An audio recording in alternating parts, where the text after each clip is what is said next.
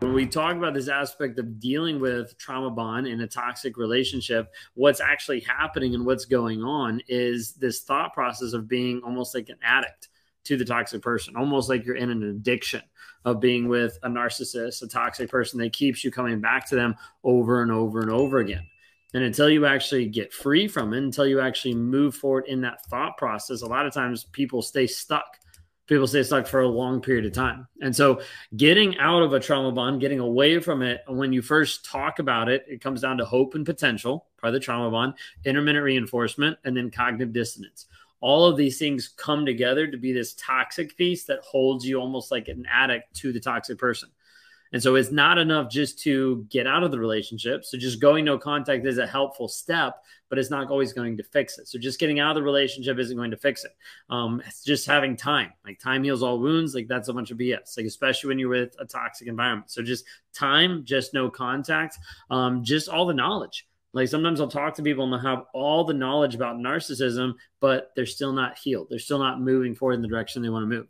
So all those pieces make up the trauma bond, and then all those pieces don't actually get you free until we actually work on changing the mindset, changing the thought process.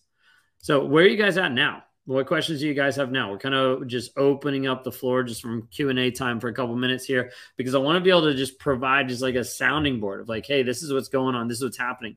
Trauma bond explains everything my entire life. Both my parents are narcissists. My mom enabled. Yeah, no, a lot of times you'll see the trauma bond happens early on where you get exposed to toxicity, and then it just happens relationship after relationship after relationship moving forward.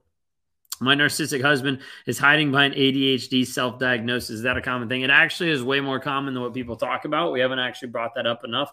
But a lot of times the narcissist will hide behind ADHD, behind bipolar, even sometimes behind borderline, even just, I'm just an alcoholic. They'll try to do anything but actually deal with the actual problem. The actual problem is too difficult. So it's like, let me run away from it. Been married to one for 42 years. I don't think I'll be free. That's your choice. Like part of it is becoming aware, and then part of it is like, okay, what do we actually do to get you free? It comes down to your mindset, and also comes down to where you're at. Like being able to move away from a toxic person seems like it'll be impossible. It's not. But what the limiting belief, the limiting thoughts that keep you stuck for a longest period of time, until you change those, you always go back. You always stay stuck. How do you stop the cycle? I'm afraid to date. So part of it is understanding who you are. Part of it is developing healthy boundaries. Part of it is helping you rewire the story you believe. Otherwise, that cycle will keep continuing. So we've got a lot of people that have broken the cycle going through our 45-day clarity challenge of like, hey, this actually got me free, but also keeps them free because they're taught a foundational formula of helping to understand how to rewire the story that they believe and how to identify and work through those triggers. He cheated, lied, manipulated, love bombed, discarded. He also has PTSD. Are they similar? They could be similar sometimes in how they respond, but not 100%. Like a narcissist is a narcissist. They might have PTSD, but doesn't necessarily mean it's just that. Like a lot of that sounds familiar to narcissism as a whole. If he sees me, he looks like through me or acts like I never existed. Why? It's probably a control piece if he keeps you subservient to him, but you're trying to get his attention or actually be seen, and he's not going to do that. What if I'm the one being accused of being a narcissist? I don't want to continue being that way. I've learned about childhood trauma. Now it's having me act unconsciously. So the big step is then what are you doing about it? How are you actually growing and developing yourself? Because if you can see it, if you can identify it, then the next thought is like, what are you going to do about it? Like if someone's calling you narcissist, then time to get help, time to work through it. Why did my ex destroy any chance I had to be financially free? So that you would be dependent on them, or so that they would just stick it to you and still be like, oh, I'm better than you because I'm free and you're not. So hard when kids are involved too. It took me a long time to realize it wasn't just about his alcoholism. Yeah, no, absolutely.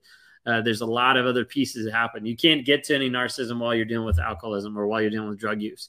Hello from Germany. I'm working on not getting him any attention. I took the first step, made an appointment with a therapist on Wednesday. Next week, getting ready to divorce him. Okay.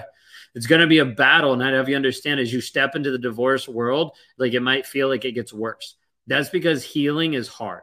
It's not easy. And as you go through the healing process, it's going to be difficult, but know that there is healing. There is a better future on the other side. Okay.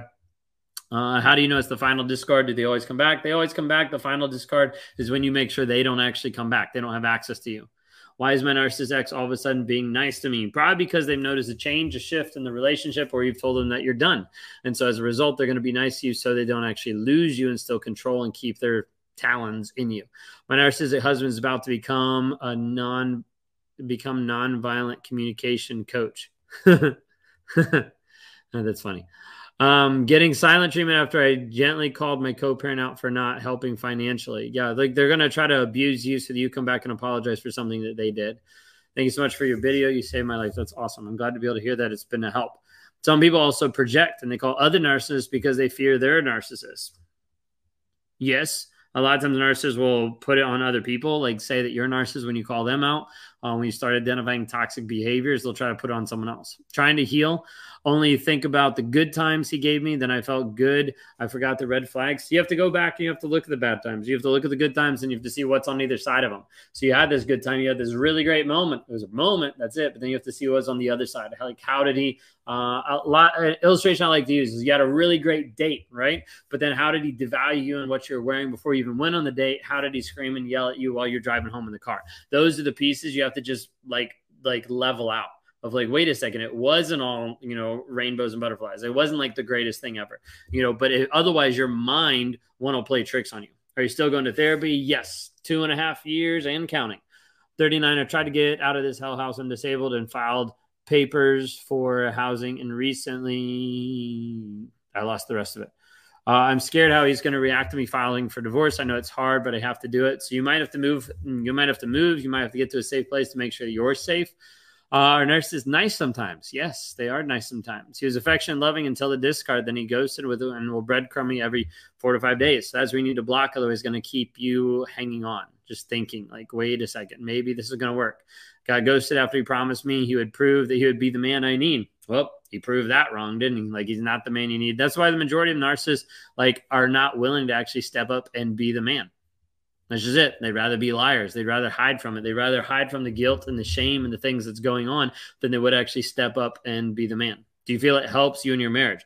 1,000% that therapy has helped. 2.5 years, like the transformation that has been going on and still going on, wouldn't be that without it. Wouldn't be that without Wake Up Warrior and getting to the truth and uncovering the lies that I was believing about myself and the work that I do every single day in that regard. After divorce, did they ever make peace for the sake of parenting children? Typically, no, never. At that point, they still want to control. They still want to mess with you.